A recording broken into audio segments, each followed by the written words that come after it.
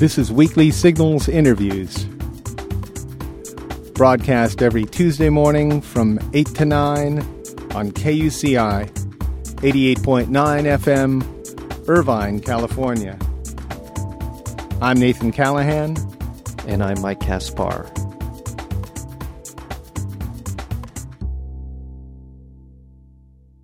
Raised as an atheist, our guest today, Sarah Miles, lived a happy, secular life as a restaurant cook and a writer. Then, early one morning, for no earthly reason, she wandered into an Episcopal church, took communion, and was transformed. Before long, she turned the bread she ate at communion into tons of groceries piled on the church's altar to be given away. Miles's new book, Take This Bread, A Radical Conversion, is the story of that transformation. A former editor at Mother Jones magazine, she's also the author of How to Hack a Party Line. Her work has appeared in the New York Times Magazine, The New Yorker, The Progressive, and Salon. Sarah Miles, welcome to Weekly Signals. Thank you so much. How are you doing today? I'm delighted to be in San Francisco. It's 70 degrees. Yeah, well, that's where you live, right? That's right. Okay, and was it 70 degrees that day you walked into? Was it? I think I would have remembered if it was. It was probably one of those chilly, foggy, nasty mornings. So, what was the transformation like? I mean, I'm someone who doesn't believe necessarily in catharsis. I think that things change slowly, and I'm just wondering, was it that kind of change for you, or was this just a little dim light that lit up in your head that gave you a direction?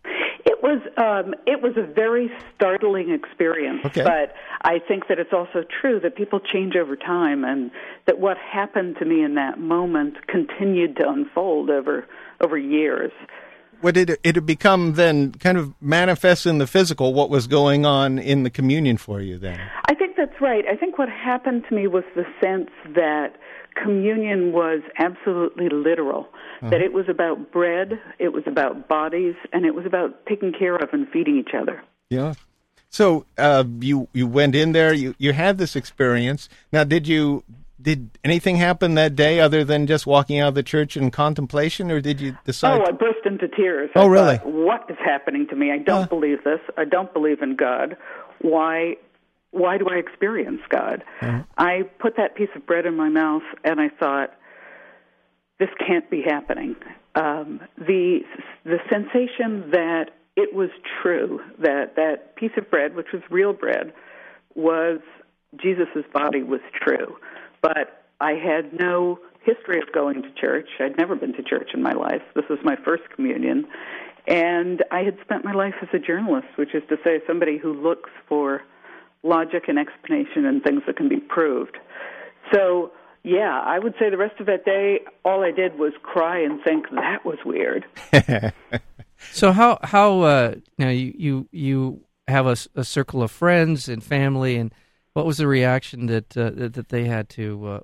How did you approach them after this happened? Well, as it turns out, of course, they were all incredibly kind to me. But I was afraid to tell anybody because I didn't know anybody who was a Christian. I was afraid that I'd wind up sounding like a complete religious nut. And I think my family and friends, quite rightly, were pretty appalled by the political uses of Christianity, and thought. And I was afraid that they would think all of a sudden I was going to begin ranting about stem cell research. Well, thank God you went into an Episcopal church and not a Baptist one. Well, you never know. So now, go ahead. No, I'm just going to say, and how, in what ways has your, I say conversion. I don't know. What you call it, a conversion, right? Sure. Okay.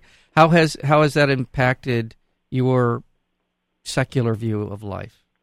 Well, in lots of ways I have the same life, but I think in very profound ways I feel more connected to other people, more driven to work with other people instead of in a solitary way, as I did when I was a writer.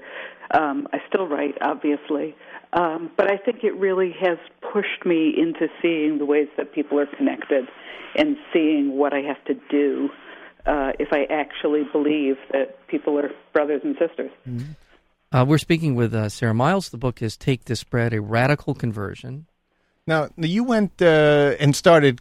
You started collecting food soon afterward and bringing it to the church. Did you run into any difficulties? I mean, did people look at you and say, "Hey, you're the writer, you're the atheist. What are you doing with this project?" No, what I did was it took about a year. Mm-hmm. After a year of receiving communion right around this altar, I had a picture that we should take the altar one day during the week and turn it into a kind of gigantic farmer's market and give away groceries to hungry people, to anybody who came. And I began to work with the San Francisco Food Bank, which is a local nonprofit. There's one in every state that buys food and collects donated food and sells it at very low cost to nonprofits and churches. And so we began to open the church, the very sanctuary, putting food on the altar and offering it to anybody who came. Yeah. And I think what was really astounding for me to realize was how hungry people are in San Francisco. You think of San Francisco as the foodie capital of the world, where everything is perfect and organic, and that's true. But it's also true that there's so many hungry people. The rents are so high here that if you work at minimum wage, you're really stuck trying to pay rent and buy food for your family. Yeah. Let me ask you, you as a radical, and you must have had some idea of the teachings of Dorothy Day prior to your conversion. Have you embraced the Catholic worker and the Dorothy Day model? It sounds like you have. In some ways, I think we stumbled into a model, and I really respect the Catholic workers. And in fact, there's a Catholic worker soup kitchen right near my church. What we decided to do, though, was give people groceries because it turns out soup kitchens mainly serve single men, and women and kids don't like to go to shelters or soup kitchens. So we give people groceries that they can cook at home with their families. Mm-hmm. But yes, in the sense of feeding what Dorothy Day called the undeserving poor, mm-hmm. we certainly do that.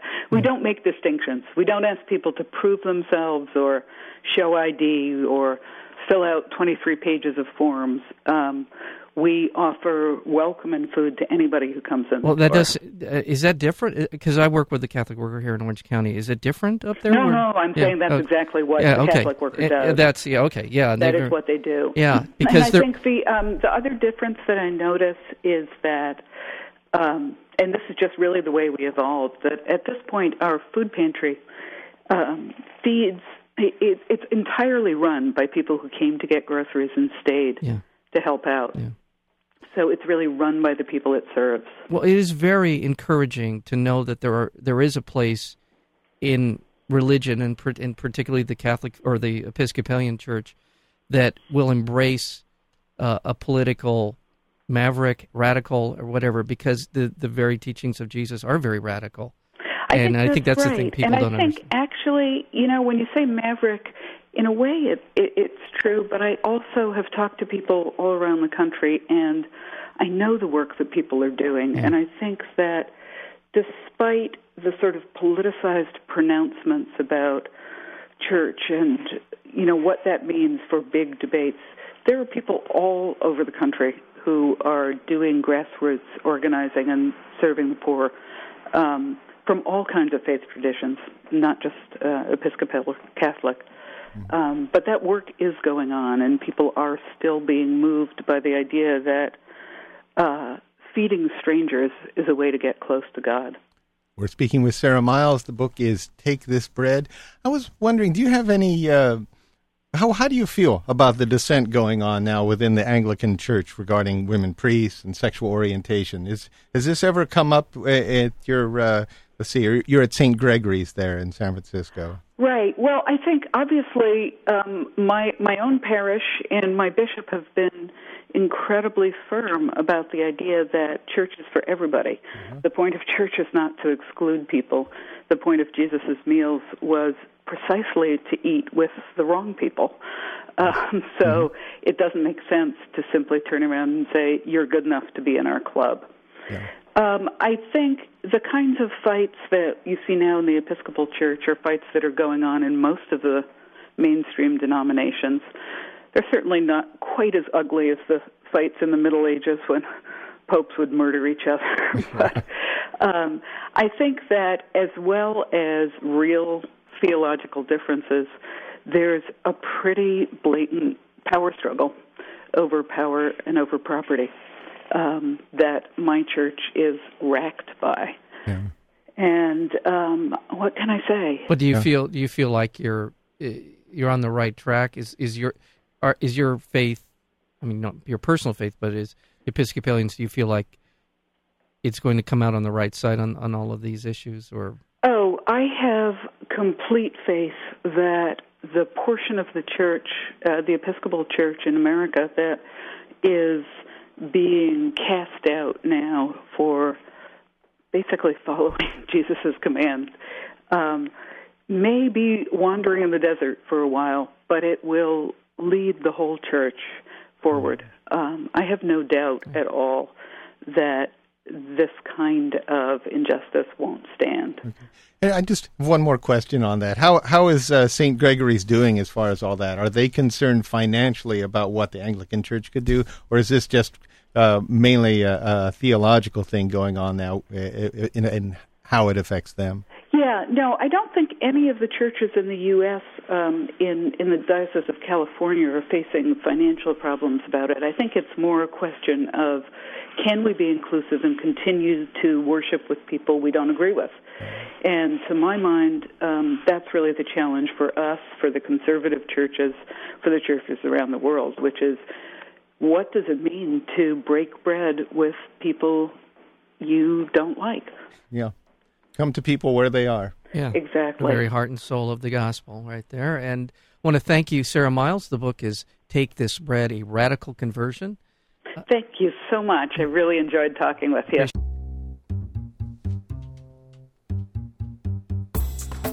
To learn more about Weekly Signals interviews, including upcoming guests, or to download the podcast, visit our website at weeklysignals.com. And be sure to visit nathancallahan.com for daily readings and feature articles. Until next week, I'm Nathan Callahan. And I'm Mike Caspar, and this is Weekly Signals.